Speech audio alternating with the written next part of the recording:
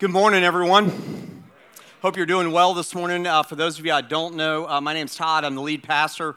Really excited that you are here today, and I'm really proud of so many of you being here. And thanks for getting in your boats and your canoes and getting here today in this crazy rain that we have in the middle of December. And we are kicking off this series called Great Expectations, and it is a Christmas series, and we're going to be focused on the Advent, the coming of Christ, as we just sang about for the next 4 weeks. And then this series is going to include a fifth message, which will be on Christmas Eve. And so I'm very excited about this. You know, it's interesting, really kind of woven into the fabric of our Christmas season is always Charles Dickens and the classic A Christmas Carol. And if you've read it, and I know you've seen it because it's been made and remade as a movie many, many different times, and it's on theater and that sort of thing. And it's really kind of become, part and parcel of our Christmas. Ebenezer Scrooge, Tiny Tim, all the different ghosts, the ghosts of Christmas past, present, and the Christmas to come, Bob Cratchit, Jacob Marley, and we know so many of these characters, and I know some of you scholarly people out there are going, yeah, but wait a minute, the series is called Great Expectations, and that's not the same thing. I know that, okay? I read a book or two in my time. So, my mom loved Charles Dickens, and he wrote a lot of other books other than A Christmas Carol, and one of them was Great Expectations. And his books were often written about the industrial age, the rise of the industrial age in London, and kind of this, this gap between the haves and the have-nots and life in this new industrial culture. And Great Expectations is a book, I think I read it when I was in 10th grade, maybe 11th grade, and it's a book that's written about this character by the name of Pip, and Pip is an orphan, and he's adopted, and he's given so many of the great things of life, so many, as Dickens says, great expectations, and spoiler alert, at the end, he loses everything. Sorry if I just blew it all for you. You're like, I can't read the book now. So anyway, he loses everything. But Dickens always had this redeeming value in a lot of his works, didn't he? He had this redeeming value, and Pip maintains his happiness through it all. We as Christ followers would call it joy. He maintains his joy. He keeps his joy, or he gets back his joy. And I wonder about this idea of joy and expectations as Christ followers. I think we have a lot of things in our life that we want from life. We have a lot of things that we desire, kind of things that we say, I want what I want, and I'm going to do everything I can to get what I want.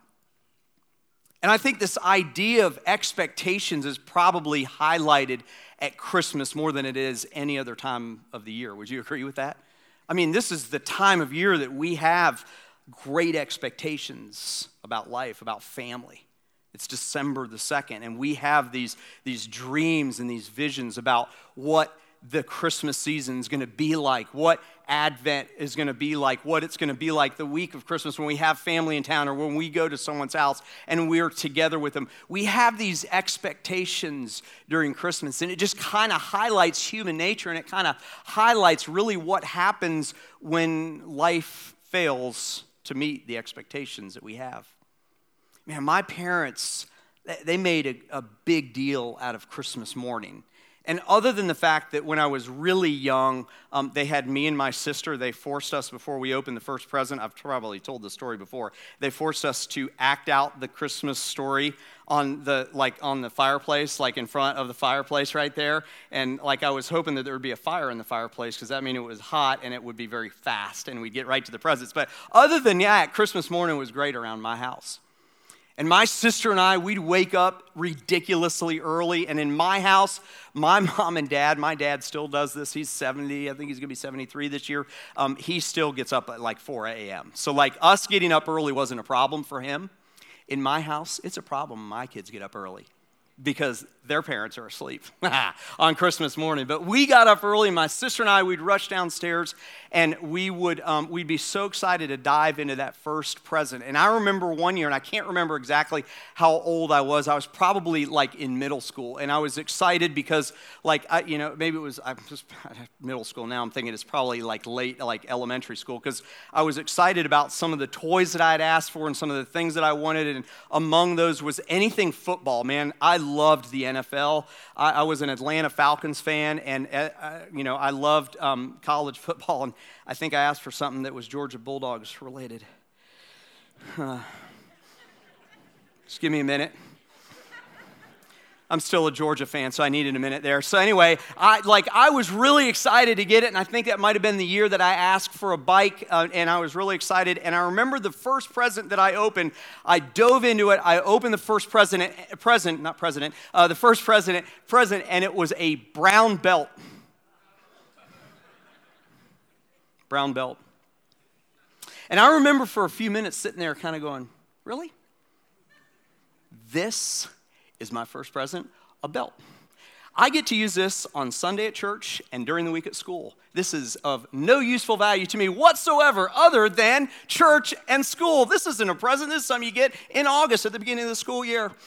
And I remember thinking at some point in time in my adult life, if I had been my adult self back then, I would have thought, show a little effort next year, Mom and Dad, all right? And so, yes, spoiled beyond belief, but anyway, but the Christmas got a little bit better.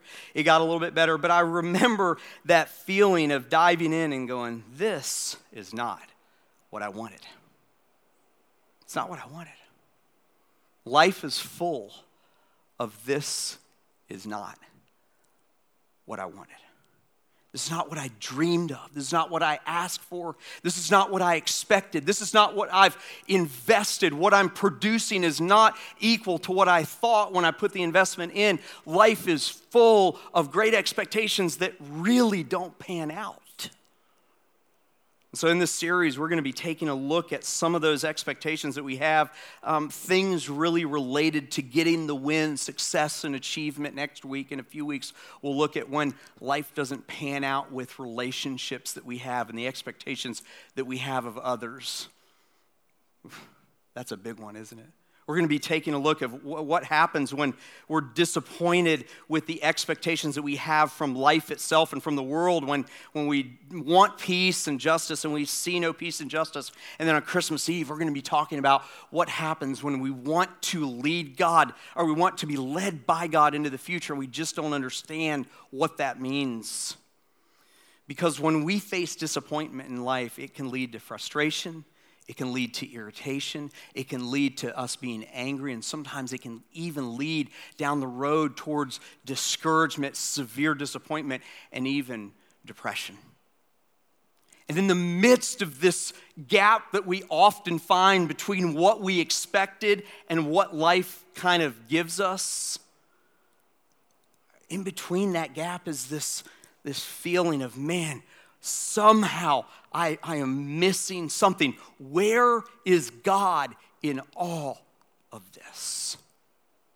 And today what I want to do is talk about, I think, probably one of the most foundational things, and that is there's a huge, listen to this, there's a huge spiritual matter that's revealed in our response when we don't get what we want. And I think what's revealed in the response when we don't get what we want is this idea of alignment with God. This idea of being aligned with Him. And I talk about alignment a lot, but I want to talk today about what happens when we're not aligned with God. And three things that I think that we can look at that will help us to be aligned with Jesus. Many of you know I play golf. I got here early this morning and I forgot to bring a golf club. And I asked Sean to bring my 7-iron. And he goes, you want me to bring the whole bag? I'm like, no, just bring my 7-iron, buddy. How many of you play golf? It's a great day for golf, isn't it? For those of you who don't play golf, and you've always wondered when you watch TV, why in the world these guys that are dressed in these yuppie-looking outfits will stand behind their golf ball for minutes, it seems like, and look out into the distance. Like, what are they doing? They're trying to figure out the purpose of life right there. I mean, they're there sometimes, it seems like, for a long time. And they're looking out, and they look down at the ball, and they might even go down and grab some grass and throw it up in the air and see which way the wind's blowing, right? Our golfers are with me on this. And then they come up and they address the ball. Don't worry, I don't have a ball here for you guys that are right in the middle. Don't worry about that. They come up and they address the ball, and then they proceed with their shot. And you see it's in that setup where the whole thing happens. The shot is just muscle memory. The shot is just for pros, not for guys like me, but for pros, it's thousands of shots a week on the driving range that actually produces the shot. But when it really happens is those few seconds or minutes that they're standing behind the ball, getting ready to address the ball. It's in the setup where the alignment is determined. And see, a golfer understands that his shoulders, his or her shoulders, and his or her hips and knees and feet all have to be in alignment with the ball, but it also has to be in alignment with the target to have a good shot. And I'll tell you from very personal experience that 1 inch of misalignment results in yards and yards and yards of a mishit. Am I right, guys, y'all who play golf? It's true, isn't it? I was playing golf with my buddy this summer, Brian, my best friend, and I introduced him to golf when I was in high school, and now he beats me on the golf course, so that's fun. Anyway, so we were playing, and I was slicing the ball to the right, hitting it way to the right, and I remember being frustrated, and as the round of golf went on, you know, I was like, man, I don't really slice it all that much. Usually I've got a little bit of a draw, and I like having that draw, which means it comes in to the left, and he kind of laughed a little bit. I thought he was laughing at me, but he wasn't. He stood behind me on the next tee box, and sure enough, I hit a ball to the right, and he goes, Todd, he goes, it's not your swing. He goes, you're lined up to the right. You're hitting it straight out to the right. Sure enough, I made some corrections in my alignment, in my setup, and I started hitting right down the middle. Today, what I want to look at is this whole idea of alignment. Because the fact is that like when we want what we want and we don't get it, the result is this huge tension. And listen, there's always going to be a tension to be managed between what we want and reality, right? That's always going to be the case. There's always going to be this tension between like our desires and what we have for life, or what we have maybe for our kids' life, or what we have for our homes or our investments or our futures. There's always going to be this tension that's got to be managed between what we want and what actually happens.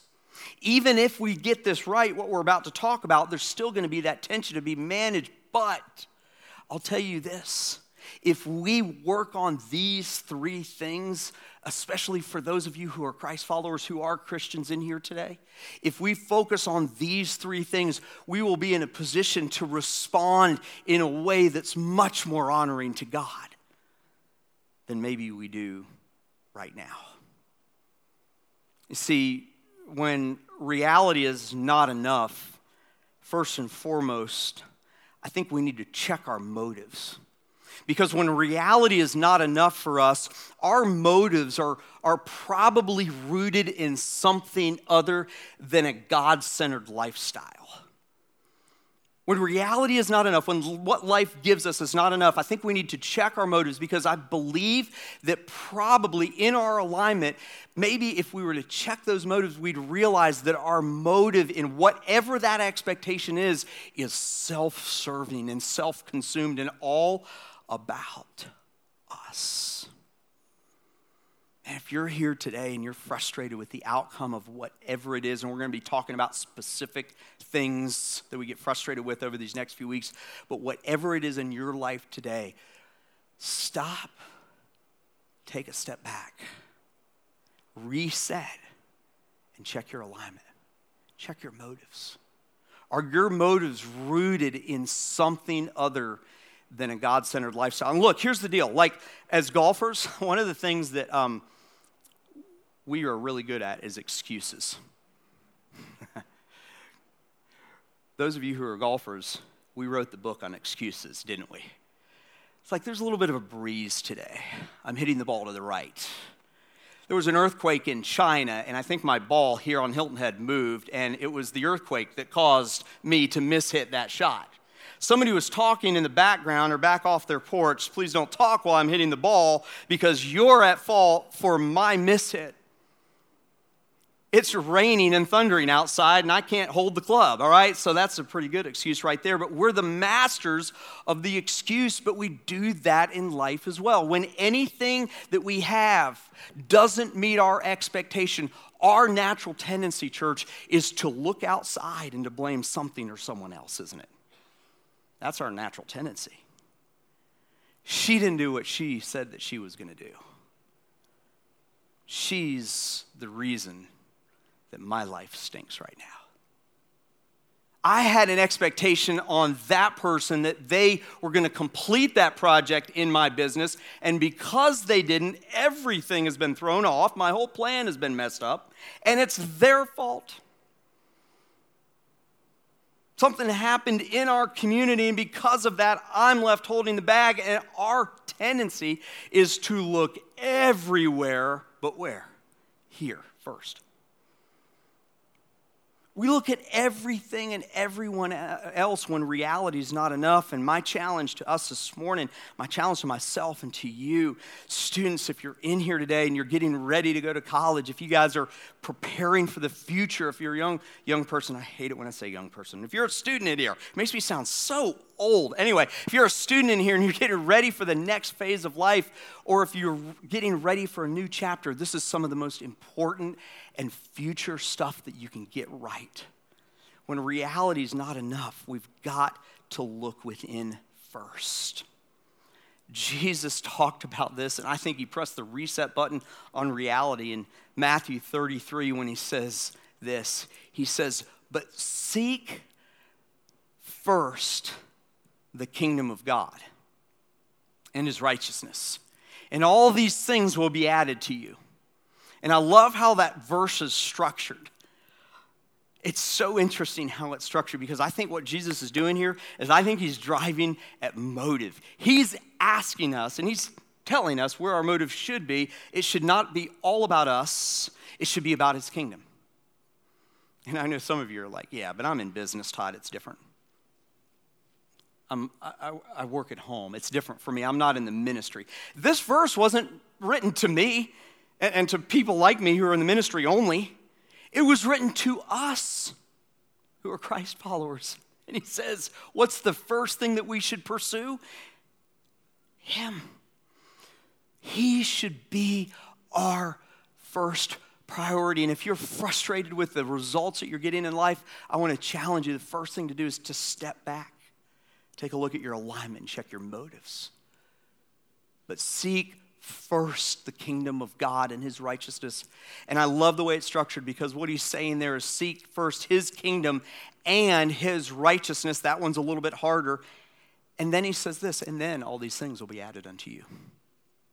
And I believe what he's trying to tell us there is that essentially whatever it is, whatever the results of life are, when we seek him first, when we seek his righteousness first, then we will be pleased with whatever happens, even if it doesn't meet our expectation on the surface, even if it doesn't make sense on the surface. Proverbs 10:28 says, "The hope of the righteous," it's talking once again about righteousness, "brings joy, but the expectation of the wicked will perish." Two verses that speak to our motive and speak of righteousness. Listen, I got to be honest with you. When I'm in that position of feeling discouraged, when I'm in that position of feeling a little bit irritated or frustrated or even depressed about how life is going, 9 times out of 10, when I stop and really begin to get introspective about my life, I realize there's 10 things that I'm not doing that are different in God's word. I'm not truly living my life according to God's word. I'm not truly pursuing his righteousness. And listen, if you're a Christ follower in here today, yeah, man, we are forgiven for everything that we've done in the past, everything that we're doing right now that's sinful, and everything that we're doing in the future. But there's something of his righteousness that he calls us to live by. Not to just check off on some rules, but because righteousness and his kingdom go hand in hand. The hope of the righteous brings joy. The product of the righteous is joy, he says. But the expectation of the wicked will perish. The prophet Micah tells the nation of Israel in Micah 6:8, he says this, he has told you, oh man, here's the formula right here. What is good? What is righteousness? Some of you may ask. What is good and what does the Lord require of you but to do justice and love kindness and walk humbly with our God? Man, whenever I'm in trouble and whenever I'm like, man, I've really got some stuff I got to clean up in my life to be the best God follower I can be, I look to that verse because there's the formula. He lays it out right there, to do justice, to love kindness, and to walk with humility. That's resetting your alignment. And I love the Apostle Paul because in Romans 6, 7, and 8, he writes kind of the thesis on the Christian faith. It's like the pinnacle of everything that we believe in, right? And in Romans chapter 7, he reveals a little bit of his heart and he says, hey, these things, I struggle with these things. And listen, if the guy who wrote most of the New Testament struggled with some of these things, we're probably going to struggle with it too. And that's okay.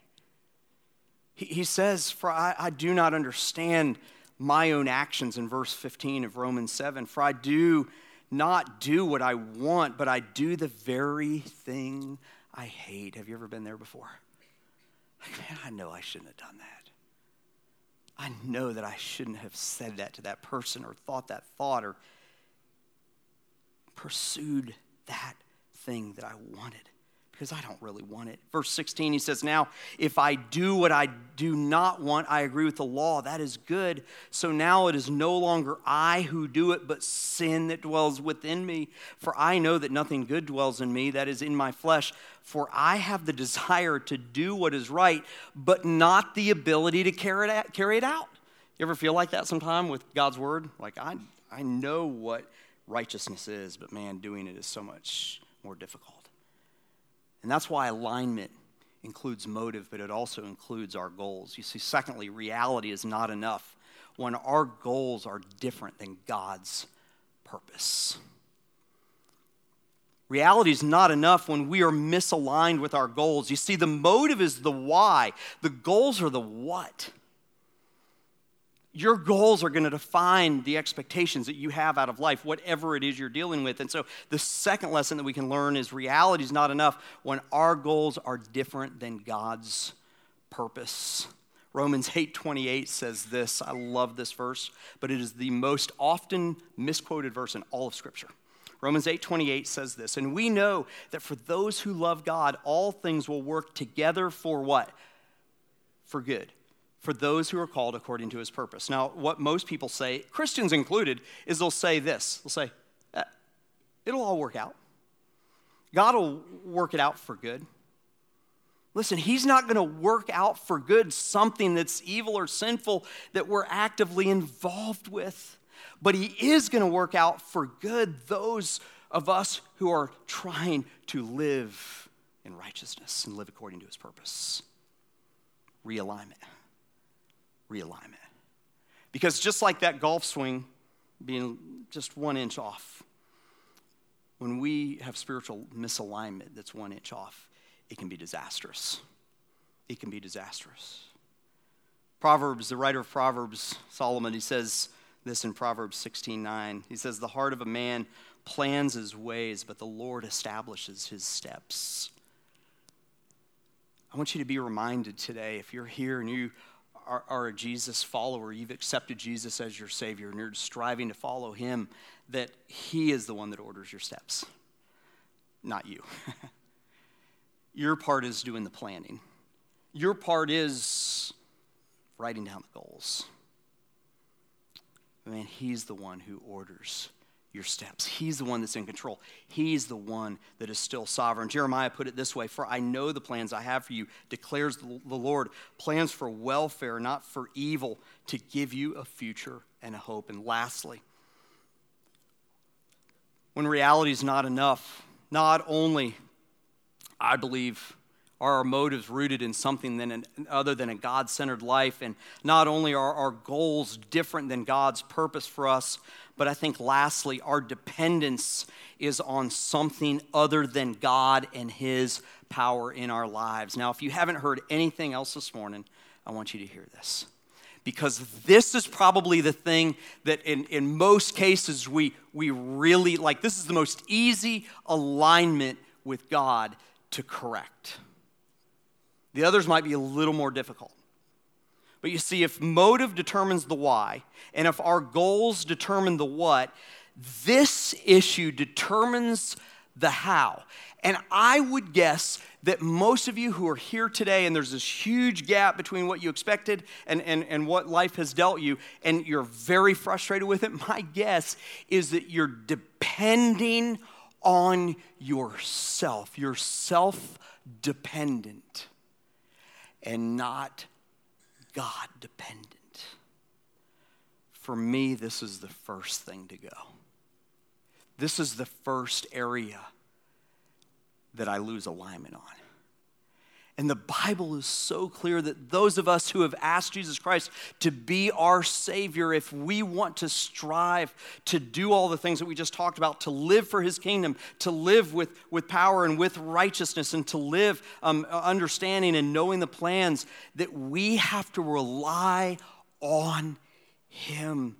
Paul, once again, to the church in Corinth in 2 Corinthians 12, 9 and 10 says this, "But he said to me, my grace is sufficient for you." Isn't that awesome? He says, for my power is made what? Perfect in weakness. This is Paul, the one who had this major change in his life. Before he met God on the road to Damascus, he was the one who was in charge of killing people like most of us in here, people who were Christians. He had great power. He had great authority. And he, because he met Jesus on the road to Damascus, was a completely changed person. And now he says, my grace is sufficient for you. This is God. He says, my grace is sufficient for you, Paul, for you, Todd, for you. My power is made perfect in weakness. And then here's Paul's response. Therefore, I will boast more gladly of my weakness, so that the power of Christ may rest upon me. Man, that's awesome. That's awesome. And then he goes on in verse 10. He says, for the sake of Christ, then I am, what's the next word? Content. Content with weakness, insults, hardships, persecution, and calamities. For when I am weak, then am I strong. Can you imagine telling someone in the world who believes that everything that we do, we do in and of our own power? Can you imagine telling someone who's been to all the Tony Robbins conferences in the world, and you can do it, comes from within, and Oprah Winfrey, all this stuff. Sorry if you like Oprah. I like both of those folks too. But man, they don't get it. And I miss it sometimes too, because it's when we are weak, when Christ's power can make us strong. And man, that's really, really, really good news, isn't it, church? That's the kind of news that can get us back in alignment with who God is and what He's done. Many of you know I'm still finishing up seminary. I'm on the lifetime plan at seminary. And I was down in Jacksonville this weekend and in a class, and we were talking about the fact that God's purpose, God has a purpose for all of us. That His purpose is not exclusive for the minister, the missionary in Africa, the pastor who preaches God's word or helps people who are sick or in the hospital. God has a purpose for each of you, for each and every one of you. And we can only find that purpose when our motives and our goals and our dependency are all in alignment with who he is and what he has done. And my prayer and my hope and my challenge, if you're frustrated today, you would step back off the ball and that you would take a look and see where you're lined with God. And if you notice some misalignments, correct them. Because it'll be amazing what happens the next time that the tension between what we expect and what reality says exists. It'll be a completely different story in your life and in mine. Father God, I thank you so much for your word. God, I thank you that you have a purpose for each one of us. God, that there's nothing exclusive about you calling us to a certain thing. For someone who's here today and they're a student, God, you've called them to a purpose. You have a purpose for them. For someone who's here and they're a mom who stays at home, or maybe even a dad who stays at home, or someone who works from home, you have a purpose for them. For those who are in here who are Christian businessmen and women, or just businessmen and women, you have a purpose for them. You have a plan for them. God, I pray that you would help us to be reminded of that today. God, that you would help us to be reminded of that right now. And God, I pray for those who are gathered in this place who right now, the frustration in the difference between what we expected and what is actually happening is massive. And our reaction to it has been fear, anger, disappointment, maybe even depression or despair. God, I pray in the strong name of Jesus right now that your Holy Spirit would lead them to have those chains broken, God. And Father, I pray that each one of us in this room would just step back for a moment, get introspective about our lives, especially at the beginning of this Christmas season. And God, I pray that we would check our alignment. God, that we would ensure that our motives are pure, that our goals are in alignment with your purpose, and that our reliance, our dependency, our source of power is not us, but God, I pray that it would be you. And God, I pray for those who may be in here and they've never put their faith in you. All of these things that they're hearing today may make a lot of sense from a logistical standpoint, but it doesn't make sense from a spiritual standpoint. And God, I pray that they today would put their faith in you. If you're here today and you've never said yes to Jesus, everything that we talked about you can have access to right now, today. The Bible says the moment that you accept Christ as your Savior, you can have access to everything that we just talked about today. And I want to encourage you, I want to challenge you, and I want to invite you to consider making Jesus your King, accepting him as your Savior. The Bible says that the wages of sin is death, but the gift of God is eternal life in Christ Jesus. And today, if you don't know where you would go if you died, as soon as you walk out of this room, and you want to be absolutely sure that your long-term destination, your eternal destination is in heaven with God, I want to invite you to put your faith in Jesus right now. I'm going to pray a prayer out loud. I want to invite you to pray it just silently in your heart. There's nothing magical about the words. The words are just a guide. It's just really the intent of your heart. And it's a prayer that goes like this. God, thank you so much for bringing me here today.